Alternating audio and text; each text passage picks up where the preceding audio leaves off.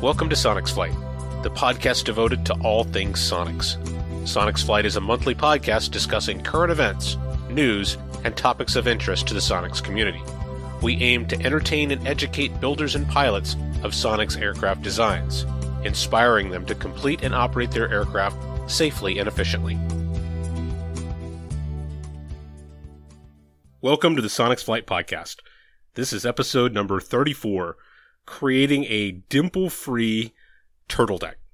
So the Sonex kit is really a great kit. It's a pleasure to build, and it generally fits together really well. However, one area that does require a bit of builder finesse is that turtle deck skin. It's the fit of the skin to the fuselage bulkheads. There are some simple techniques that will allow that skin to lay perfectly flat on those flanges, and it will produce a smooth, dimple-free surface. And so we'll describe how to make your turtle deck look like it was built by a pro. My name is Jeff Schultz, builder and pilot of Sonex 604 and Sonex 1374. Joining me are my two good flying buddies, Gary Motley and John Gillis. Gary is builder of Hound Dog, an AeroV-powered tail dragger Sonex. He's a longtime pilot, former CFI, and a multi-time airplane builder. Gary, how you doing? What are you up to? Oh, doing well. Just working my butt off these days, trying to wait for some of the tornado-like winds to calm down during the weekends to see if I can get some flying in. But otherwise, things are going well. So the spring winds are getting an early start, huh? Well, I wouldn't say early. I think they're pretty consistent about this time of year. You know, unfortunately, it seems like the best flying weathers are the days that you have to work. Right. That's what I find here is if you sat at the airport all day long, you would have a flyable day, every day of that week. But you got to be there ready to take advantage of it. On that one Saturday or the afternoon where you get off early enough to get some flying in, yeah, it's raining those days. Get the weather and the schedule to match up. That's rough. About 2 more months and this stuff will be gone. All right. Good deal. Also here is John Gillis. John is best known for his custom touches, including his speed cowl, his tilt-back canopy, and his toe brakes. So, John, I heard you got your plane flying again. What are you doing? It's back down because I got a little extra money and decided to put autopilot in my airplane. So the seat's out, and I'm installing autopilot this weekend. John, money burning a hole in your pocket is just a figure of speech. It's only there temporarily, and so I'm trying to get it out of there as quickly as possible. Yeah, well, you might get used to having money in your pocket, and that would be really bad. So, yeah, definitely. You're doing the right thing. Are we talking single axis or dual axis? Single axis. I'm just doing altitude hold because Mike complains that when we fly together that I can't keep altitude, and so this is for Mike. And that is an accurate observation, I must say. Well, I don't want to hear that from you because I think you went to the Carl Binda Flight School training program. I fly very well with Carl if we're in phase. If we're out of phase, phases, you mean? Yes. Yes. So I've been toying with the weather's been, like Gary said, the winds are not real favorable, through January and February here. Get a couple of flight days, but most of them is, I don't want to do survival flying. So I got the seat out. I got the servo positioned, hasn't mounted it yet, but it's all connected to the EFIS and it's working fine. So I'm looking good. I went ahead and enhanced my MGL system. I was kind of reluctant because I was thinking about jumping over to a different platform at Oshkosh and decided I'll just go ahead and buy one MGL servo and see if it works fine. And so far it is. Which MGL EFIS are you using? I have the Extreme. Okay, and that has the built-in software to drive the servo. Right. They put that in kind of as an afterthought, but the mini EFIS. And it looks like it's the same software as the other EFISes. So, I think originally it was designed to have it, but it just took them a while to actually institute the autopilot function on it. Right, and I've never really investigated it until I got my servo and connected it, to a CAN bus, and it came right alive, and and was able to calibrate it. And now I have to just get it mounted and go up and actually fly it. And they have a whole test flight program that you do with changing the parameters to, keep it from porpoising and doing some sort of a pilot-induced oscillations based on the autopilot. Yeah, I'm working on my Dynon system too, and there's two phases: a ground-based calibration as well as an air-based calibration. Yeah, and I'm in the ground-based right now, and it's working. I was actually kind of surprised. Didn't take a lot of head scratching to get it to go. Cool. So did Mike remove his autopilot, or is it still in there? Mike, the fun thing about Mike, and I love him to pieces, is his previous, the guy who started his build had put a TrueTrack system in his. And it's driven off the GPS of the Enigma and not directly from the Enigma. So he's got a TrueTrack single access for bank. And he could drive it directly from the Enigma, but the guy had made that decision. Well, Mike has never used it, even though he's a airline pilot and has autopilot in his day-to-day job. He likes hand flying his plane. So now that I've said that I'm going to a single access pitch for altitude control, he said, well, what do we need to do to change mine to just do the same thing? So I have another project after I get mine going, is to get his TrueTrack to tie to his Enigma and do the same thing. I kind of suspected that's what he would do. I didn't know if it was still in his plane or if he'd pulled it out. No, it's still in the plane.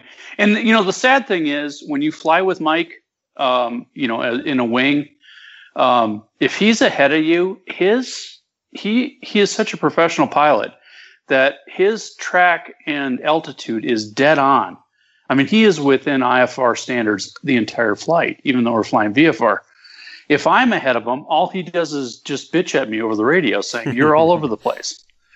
So I tend to try to say, Mike, why don't you take the lead on this leg? And then the next leg, Mike, why don't you take the lead on this leg? Right. Because I can follow somebody really well, but I can't lead. Yeah. Well, you start to get distracted. You're looking out the window. You're not watching where you're going. Mike gets paid to not enjoy the view, but to fly the airplane. So. Yeah, and he does it extremely. Yep, you'll have to send us a couple of little videos when you get it up in the air and do your testing. All right, so no guest this episode, but rather the three of us are going to do a panel discussion, and we're going to peel back this turtle deck issue. So before we do that, we got a couple of quick news items to hit. The first one is the emergency landing that Peter Ellis made, Sonic's November 1611 Sierra. He was flying near a lake in New York, had an engine failure. His engine seized up, and he was able to land on the frozen surface of the lake. So you guys, I'm sure you both saw this on the Sonics Builder news group. What was your first thought on reading this? Like having had a recent experience, I can certainly empathize with the guy. It sounds like he did what he needed to do, which is a great thing. In this particular case, if I remember what I read correctly, it looks as if this case it was an actual mechanical failure that was obviously noticeable, as in parts coming through the crankcase. Is that about right? Yeah, the pictures he posted on follow-up, it showed a broken connecting rod, and it had severed off of the crank, and the loose end had punctured a hole through the case, and so it was all wedged in the case, which is what stopped the engine. Certainly. So no mysterious aspect there. The only real question is what might have precipitated it. But, it's a mechanical gizmo like everything else. Things break and fail every once in a while. There's probably no real quandary there as to what happened. Bad luck. Well, bad luck and good luck. I mean, the guy also, he got it down, no injury, into a frozen lake bed is a perfect place to have an emergency landing. As long as you get it off before the spring thaw. Right, and he said that the plane it had about 6 inches of slush and water on the surface of the ice. He said he thought it was going to flip. It's a tri-gear. He thought it was going to flip, but it ultimately did not, and it did not collapse the nose gear, and so it actually rode out the landing pretty well. Aside from the engine damage, there was no other real damage to the plane. So that's not a bad outcome. No, it's probably more like an arresting gear when you hit that kind of water. Right, and that's probably why he felt like he was going to flip, is the massive deceleration. Sure. Absolutely, yeah. Better than going through a barbed wire fence, right, Gary? Well, it certainly sounds like he had less airframe damage than I did, that's for sure. We may not fully know why the Conrod failed, but there is a lesson to be learned here, and John, you touched right on it. How you handle the emergency, regardless of why the emergency is set into motion, is ultimately, what matters. And so he did the right thing. He kept his cool. He put it down safely on the lake, and he had a positive ultimate outcome. And so that's the lesson here. And we've been talking about this repeatedly. You cannot allow yourself to fail to fly the airplane because you're going to lose it. And he did the right thing. So definitely we can chalk one up for that aspect of it. Absolutely. Yeah. Did the right thing. Fly the plane. Yep. The hero in my mind. And just to put this in perspective, I just took a quick look at the NTSB site. In January of 2018, there were 70 accidents on the NTSB docket, 12 of which were experimental aircraft, and 3 of those 12 were fatal. And so I look at that and say, okay, there was one out of 12 accidents was this Sonex, 12 out of the 70. The only conclusion I want to point out is that bad things are happening all the time. There were 70 incidents and accidents in just 1 month. So let's not blow it out of proportion. Every airplane, every fleet, every type is going to have some share of bad things that are going to happen. And it's really up to us to make sure that we're ready to handle those when they do. Heck, even the Cirrus guys with their SR-22s, with their fancy parachutes and stuff, they have more problems than we do. Right. Yeah. And there were several, at least a couple Cirrus on that January roster.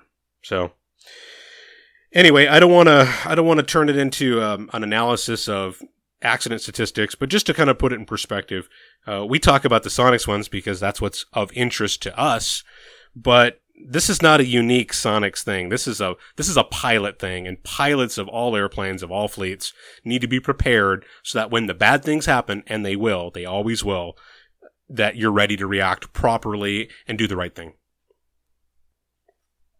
All right, so next on the list, Sonex put a press release out. They turned 20 years old as of February 28th.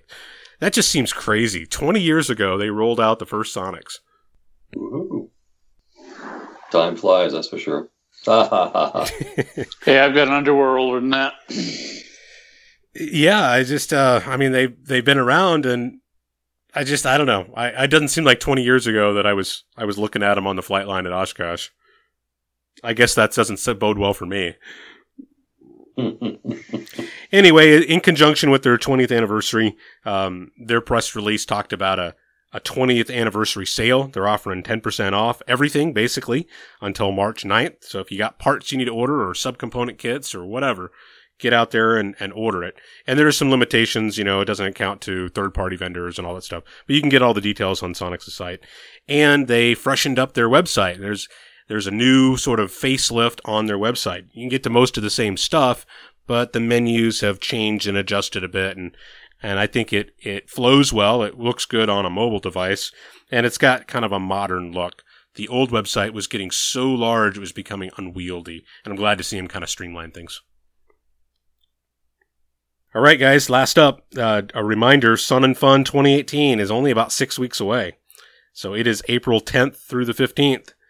And time to start making some plans. So like I've said before, I will be there. I'll be there most of the week. I'll fly in probably on Tuesday. And Isaac will be presenting his forum talk on building his project as a teenager. That'll be on Wednesday at 9 o'clock. And we'll be hanging around talking to builders and enjoying the show. So come on out and find us in Camp Sonex. And Mike is supposedly coming up with those passes for you, John. Is he going to follow through on that? Is he going to make good? Oh, he'll give me an airline pass, but my problem is the vacation pass from work. Yeah. All right, Mr. Gary, I'm an independent contractor, just sticking needles in kids on my own dime, but I can't do that. I think you're beginning to look pretty ill myself. I can't even see you, but you're sounding pretty ill. So yeah, I hear it. I feel on it. It's a case of flu. It's rumbling. Yeah. If only I could have a nurse write me a note. yeah. Gary's going to prescribe some altitude therapy. Well, I hope it works out. I understand. I know you'll do whatever you need to, but hope to see you guys there. Gary, I hope to see you too. So whether you bring Hound Dog down or you fly down with Carl or whatever, come on down. Yeah, I'd certainly love to get away. Pretty much depends on what kind of parts are showing up and when, I think, though. Yeah. Yep. All right, so how do we fix these turtle decks? All right, yeah, let's get to it. So first off, to kind of start this discussion, let's just make sure everybody understands what are we trying to achieve here. And in a nutshell, we want a turtle deck that fits over the bulkheads nice and smooth, where the rivets go through the skin into the flanges on the bulkhead, that because it fits nice and tight, the rivet doesn't pull the skin down into a small little depression, a little dimple or a divot or whatever you want to call it. I'm calling them dimples, but don't confuse that with like a dimple die for a flush rivet. We're just talking about a little depression in the skin at the rivet because it doesn't fit perfectly. And if you get on Google and do some searching, you can find examples of Sonics that when the light catches them just right, those divots and dimples in the turtle deck become very obvious. That distortion reflects light differently, and it really kind of jumps out at you. And some of the really, really beautiful polished Sonics airplanes, that skin fits perfectly, and there's no dimple at all. And so that's what we're trying to get. We're trying to get a perfect fit. And if anybody is not sure based on that description, I will put a picture or two of some examples I found on Google. So apologies to whoever's airplane that is. It's just an example to try to illustrate the point on why we're talking about this. Okay, so I guess next up is a quick review of how the turtle deck is actually constructed. So, Gary, why don't you put this in perspective for people that may not have their plans in front of them or haven't done this? Describe how the turtle deck and the bulkheads, and describe how all that comes together. That way we can kind of peel back the sequence that will get you a good, smooth turtle deck. Well, I hope I can do this from memory. Of course, it's been quite a few years, and I don't have plans for me. Basically, you're taking some formers, which are fairly thick and kind of U-shaped, add a little stiffness to them. You're actually taking two long sheets that the turtle deck is comprised of, and you're mating those two sheets together. And then once you got this big floppy turtle deck that really doesn't look much like a turtle deck, you have to take a couple of people and try to bend this thing into a semicircle, stuff it down between the side skins and the longerons to get it positioned. I think a lot of the problem starts to come from is because it's so large and you're having to do it all pretty much as one sheet. It's difficult, I think, to really ascertain what kind of gaps you've got between the formers in the bulkheads and the skin itself until you actually put a rivet in there and start to pull it down. At least that was my experience, Jeff. What was yours? Yeah, so you're right. The turtle deck itself is those two individual skins that get riveted together with a stiffener spine, just a piece of C-channel. Yeah. And it lays on top of those bulkhead formers. So you have the lower box, which is just the aft fuselage box, and then you have the bulkhead formers that sit on top of it, and then the skin wraps around those bulkheads, resting on the flanges. It forms essentially like a truncated cone. It's not purely cone-shaped, but it's kind of a squash cone. But the point is, it's a flat wrap. There's no compound curves. So if it doesn't fit on all points of that truncated cone, you'll get a high spot or a low spot, and that little low spot will show up as that dimple. And so you got to get every intermediate bulkhead exactly right. Otherwise, that low spot, you're going to see it when the rivet pulls it down tight. But it's always pretty much a compromise because as you're trying to fit this thing, as you know, you don't end up with 4 points that are going to be absolutely equal distant from each other. Right. So it's a matter of fudging it a little bit. You know, what looks a little bit better here, what looks a little bit better there, what can you live with to get that spine at the top of the turtle deck to kind of, track aft in an appropriate way. So you're always making compromises. Yeah. Well, and I guess it's worth mentioning how the parts come out of the box when you open up your kit. Sonic sends out the skins, and they're all cut to size. All the rivet locations are laser piloted, so they assemble onto that that splice channel real easy. But the bulkheads and the flanges on those bulkheads, they're just sort of approximately bent to shape. They're more or less a 90-degree flange, but that's not the right angle. The fuselage forms this cone, and it tapers from front to rear. So those flanges are not really designed to sit at a perfect 90 degree, like a wing rib or something like that. They have to be at some angle to fit tightly against the skin. And you have to adjust those angles. When you pull it out of the box, it's going to be close, but it's not going to be exact. And if you don't recognize that, if you just stick it on there and start drilling and riveting, those flanges are not going to sit real tightly. So that's the first thing you got to do, is you put the skin in place and you cleco it to the side longerons, and it's all kind of floppy. And then you insert those bulkheads up underneath and kind of wiggle them up into position, and just look at the fit of the flange. If the flange is bent at a perfect 90 degree instead of kind of at a taper, it's not going to fit against the skin. And so I just use a Sharpie and I make a mark right there next to where in between each of the flutes, there's like a little pad on the flange. I make a mark right there, and I use a simple coding, like a 1, 2, or a 3. A 1 says that I got to bend it a little bit to make it match the taper of the cone. A 2 is a bit more, and a 3 is I got to bend it a lot. And so I just kind of go through and pre-mark how much I have to adjust those flanges. Then you pull that bulkhead out, and you get your little flange adjusting tool, and you just kind of rebend the flange a little more, a little less, and then stick it back up there and test fit it again. And after you work those flanges a little bit either way, the fit will start to come in real precise. So now when you put that bulkhead in place, that skin is laying perfectly on that flange. And so it's kind of an iterative trial and error process. Mark it, adjust it, put it back in, observe, mark it, adjust it, and eventually you're going to get the fit exactly where you need to be.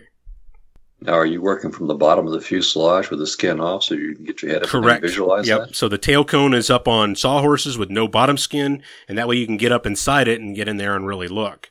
And with some really nice flashlights. Yeah, exactly. And, you have not riveted the bulkheads to the box, the fuselage box. They're just clamped in place. You don't want to rivet them because you want to be able to take them in and out so you can adjust the angles of those flanges. So that's the first step.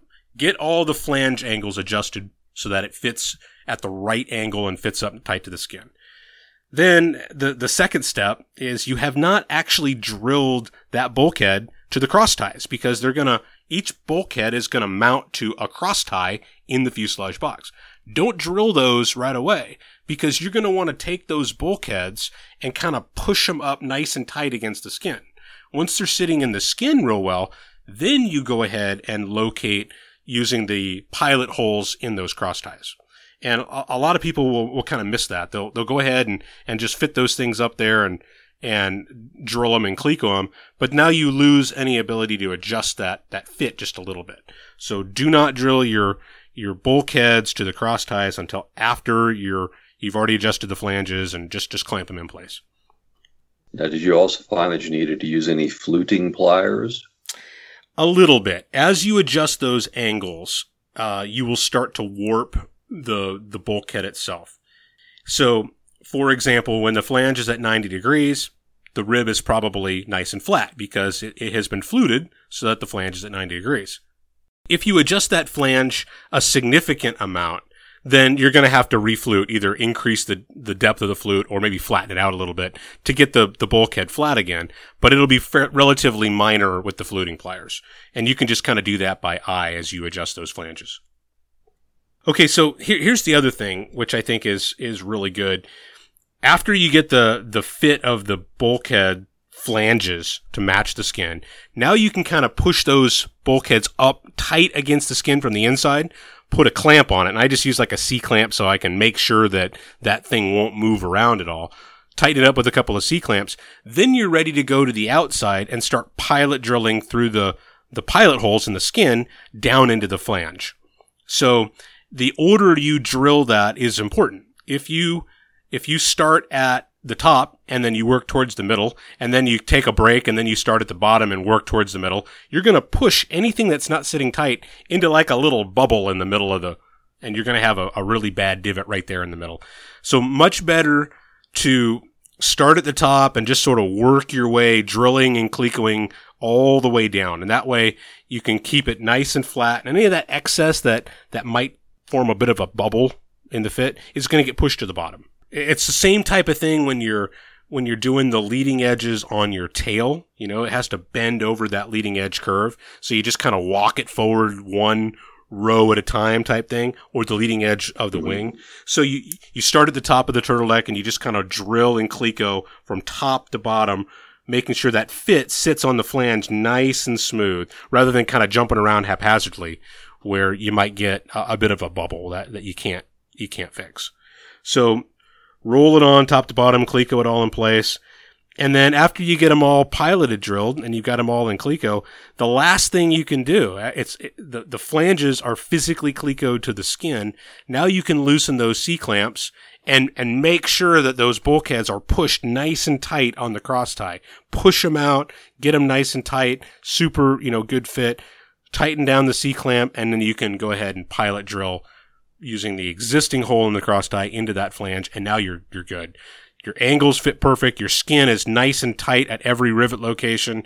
Your bulkheads have been pushed, stretching that skin nice and drum tight, and then you lock that in by drilling through the cross tie into the bulkhead. If you do it like that, you will have a perfect fit. There's no dimple opportunity.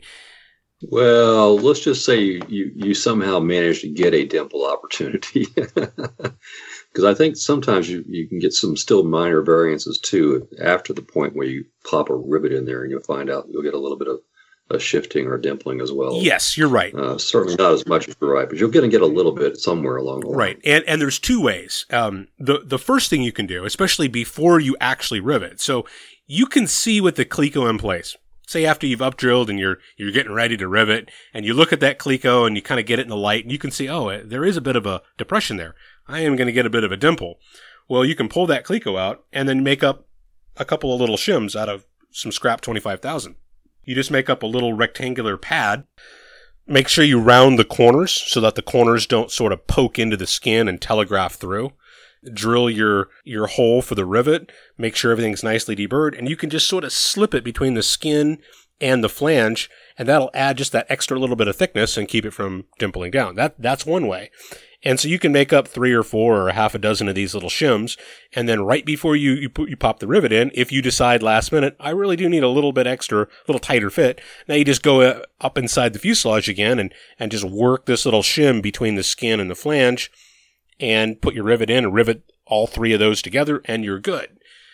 The other way, if the shim doesn't work, or if perhaps you've already set the rivet, and then you realize that you probably could have used a shim, but you didn't, and you don't want to drill that rivet out, there is one last technique you can use to stretch that flange back up tight against the skin. And Gary, I think you were mentioning this previously.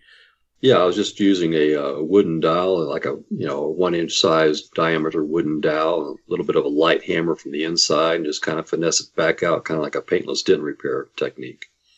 And that works really well. That dowel is soft enough that it doesn't really like dent and bend up the flange, but you're just sort of stretching the fit just a little bit to kind of push that whole pad of the flange back up against the skin. Like you say, you're just kind of stretching it like a dent repair.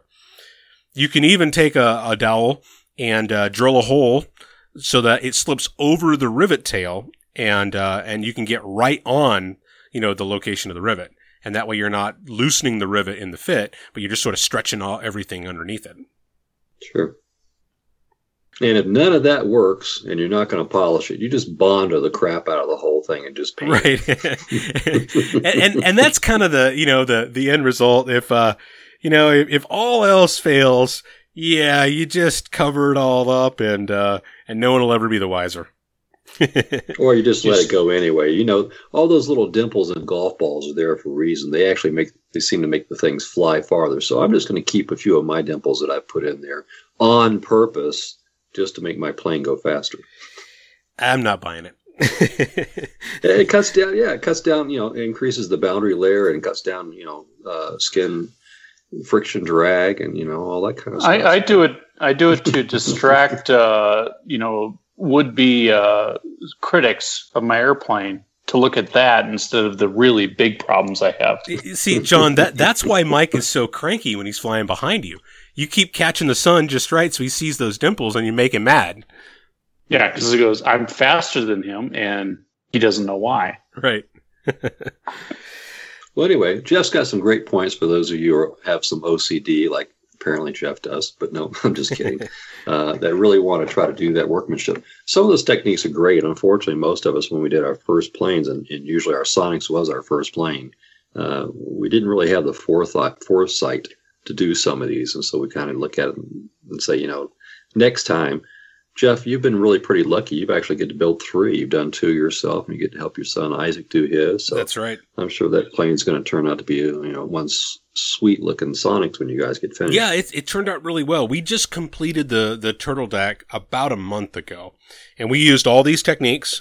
We used the sequence I described, where you simply clamp the bulkheads in place, you adjust all the flutes, you get everything done, then you drill it to the skin, then you push it up tight, and then you drill it to the lower fuselage cross ties.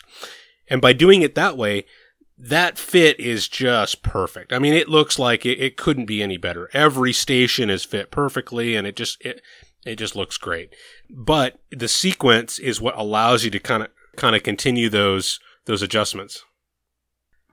We're having some Skype difficulties, and John and Gary have dropped off. We're going to just wrap this up and close the topic out.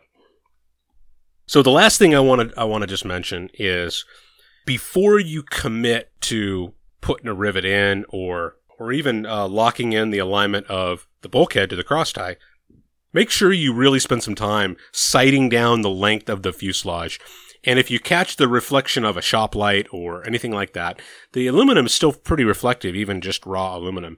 And by shifting your gaze around and catching the reflection in a different way, you will very easily be able to see the distortions where those divots are. If you look at them, dead on, you can't see them. You may not even be able to feel them. But if you catch it at an angle and get the right light on it, they will jump right out at you. And so spend a little bit of time before you commit and kind of look at it from all sides and make sure that you're happy with the fit. Then go ahead and lock in to the cross ties. And then before you pull the trigger on the rivet gun and lock the rivet in, with the Cleco in place, just make sure that you're still happy with the fit. And that's where you can pull that Cleco out and watch the reflection of the light. And if you release the Cleco and the distortion changes a little bit, well, you still have a bit of a dimple right there. And so you can even test it back and forth with the Cleco to see if it changes the distortion in the reflected light. And if that's the case, go ahead and slip a shim in there. And then after you pull it up, do the same thing. You set your rivet, get back in there, catch it in the light, and go back and double check and see that the reflection is still nice and smooth and no dimple or distortion. And if it is distorted, well, then you have a decision to make. Drill the rivet out and maybe put a shim in, or you can use the dowel method and just stretch it just a little bit from the inside. And it only takes a few light taps from a hammer and a wood dowel to just stretch that enough to keep that dimple from showing through. So just do it a little bit at a time, and it will turn out just perfectly. And Isaac and I did this. It took us a day or two to do his turtle deck skin, and it turned out really, really well. So I encourage you, don't get in too much of a rush, and don't be afraid to kind of keep working it. It will fit.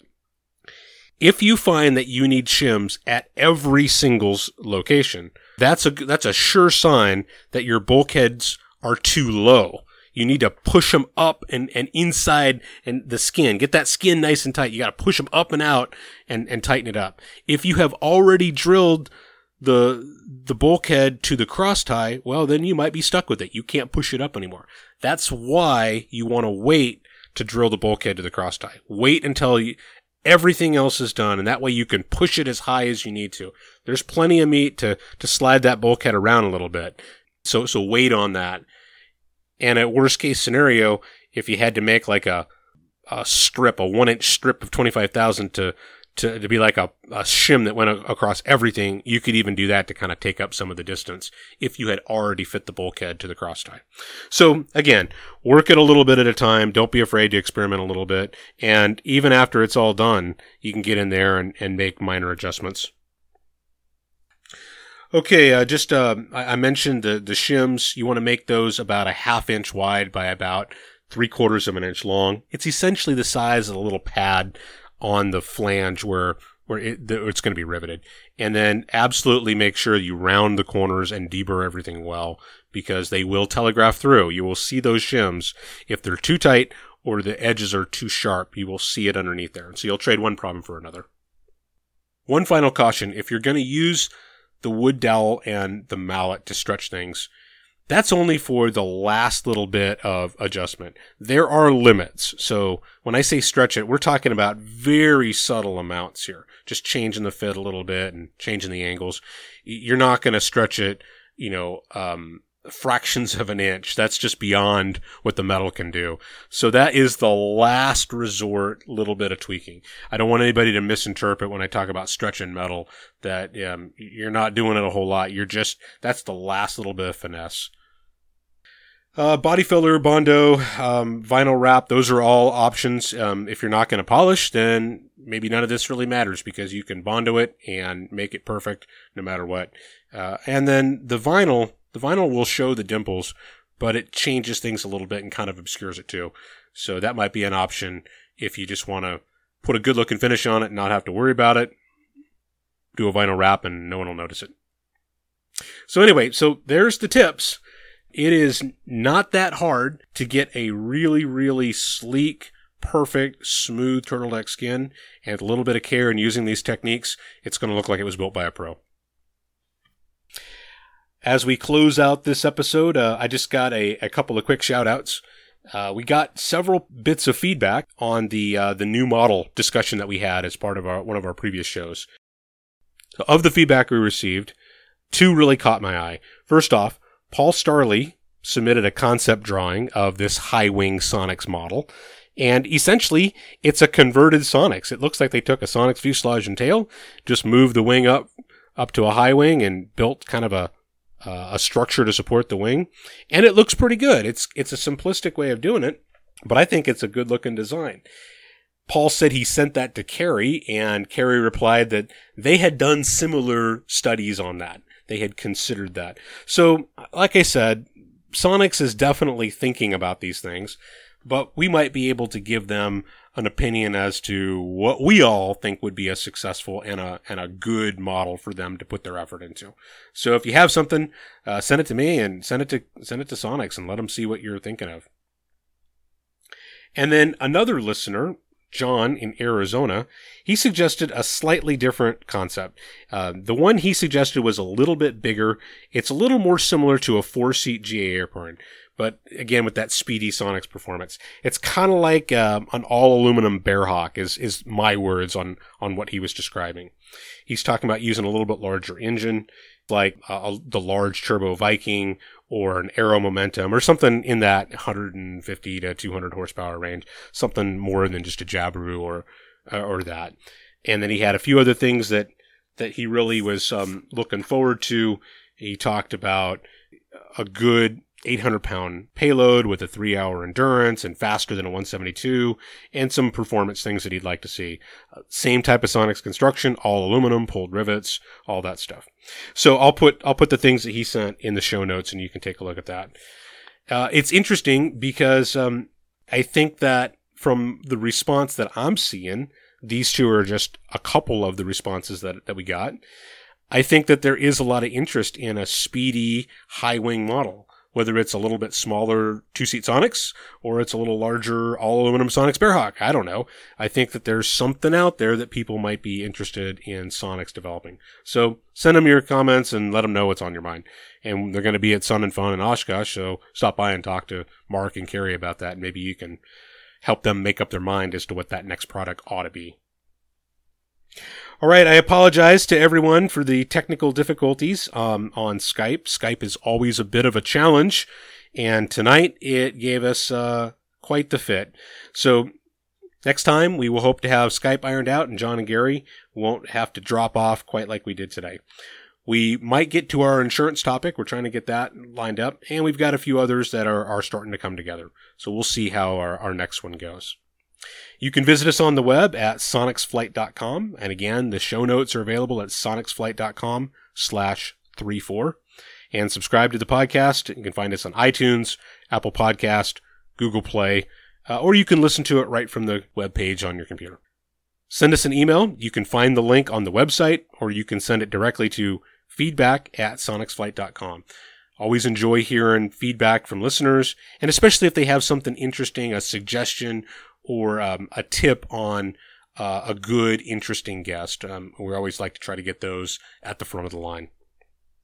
So get out there, make sure you build your turtle deck in a way that it's going to make people drool all over it. We are not responsible for greasy fingerprints all over your airplane at the fly-in, but that's the goal, is to make a perfect, beautiful turtle deck that you can be proud of. Thanks, everybody. We'll talk to you next time. Fly safely. The views and opinions expressed on the Sonics Flight podcast are those of the hosts and guests alone, and do not necessarily reflect the views of any individual, company, or organization mentioned on this program. Nothing presented on this podcast should be construed to be the official position or recommendation of anyone not directly associated with Sonics Flight. Anything that sounds like advice should be carefully considered before being implemented. Remember, you are the pilot in command.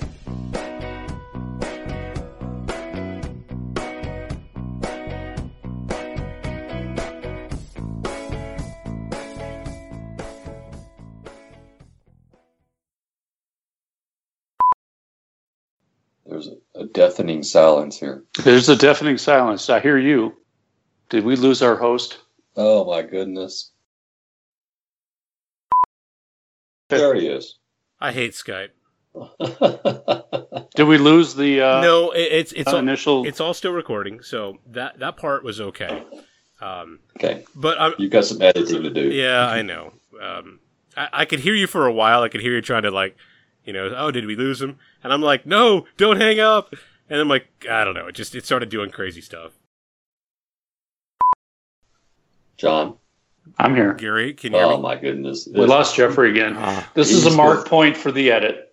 He's going to be... I can just hear it now.